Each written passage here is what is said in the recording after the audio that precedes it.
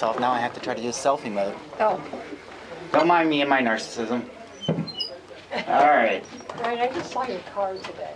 You just saw my car? It kind of stands out pretty well. I've never seen your car before. Yeah, that's how my mother tracks my movements. Everyone reports when they see my car. Yeah, we all want to do it. All right, so you guys know last month was National Poetry Month? Absolutely. The writing group I helped run, I opened up offers to free mini chapbooks to any poet that wanted it. So I have 8 brand new free books out there for you guys. So feel free to partake, plus my old ones that I have overly inundated you guys with. So I'm going to read one from one of those, and I don't know if we're doing more than one round? Just one, but we'll see. Yeah, okay, sounds good. So I'm going to start with one. This is from The Sun and the Gale by Heather Munn, and it's called Nearsighted Minnows.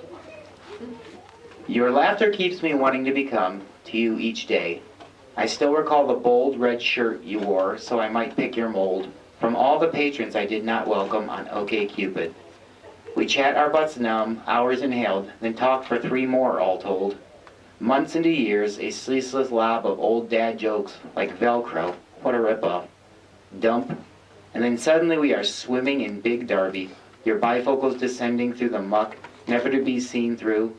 Mon oui, except by minnows, we catch zigzagging in our empty kayaks. Sun shines true, your smiling face, you laughing, loving me. All right. Thank you, Ryan. Good job. Well, I'm looking at a book.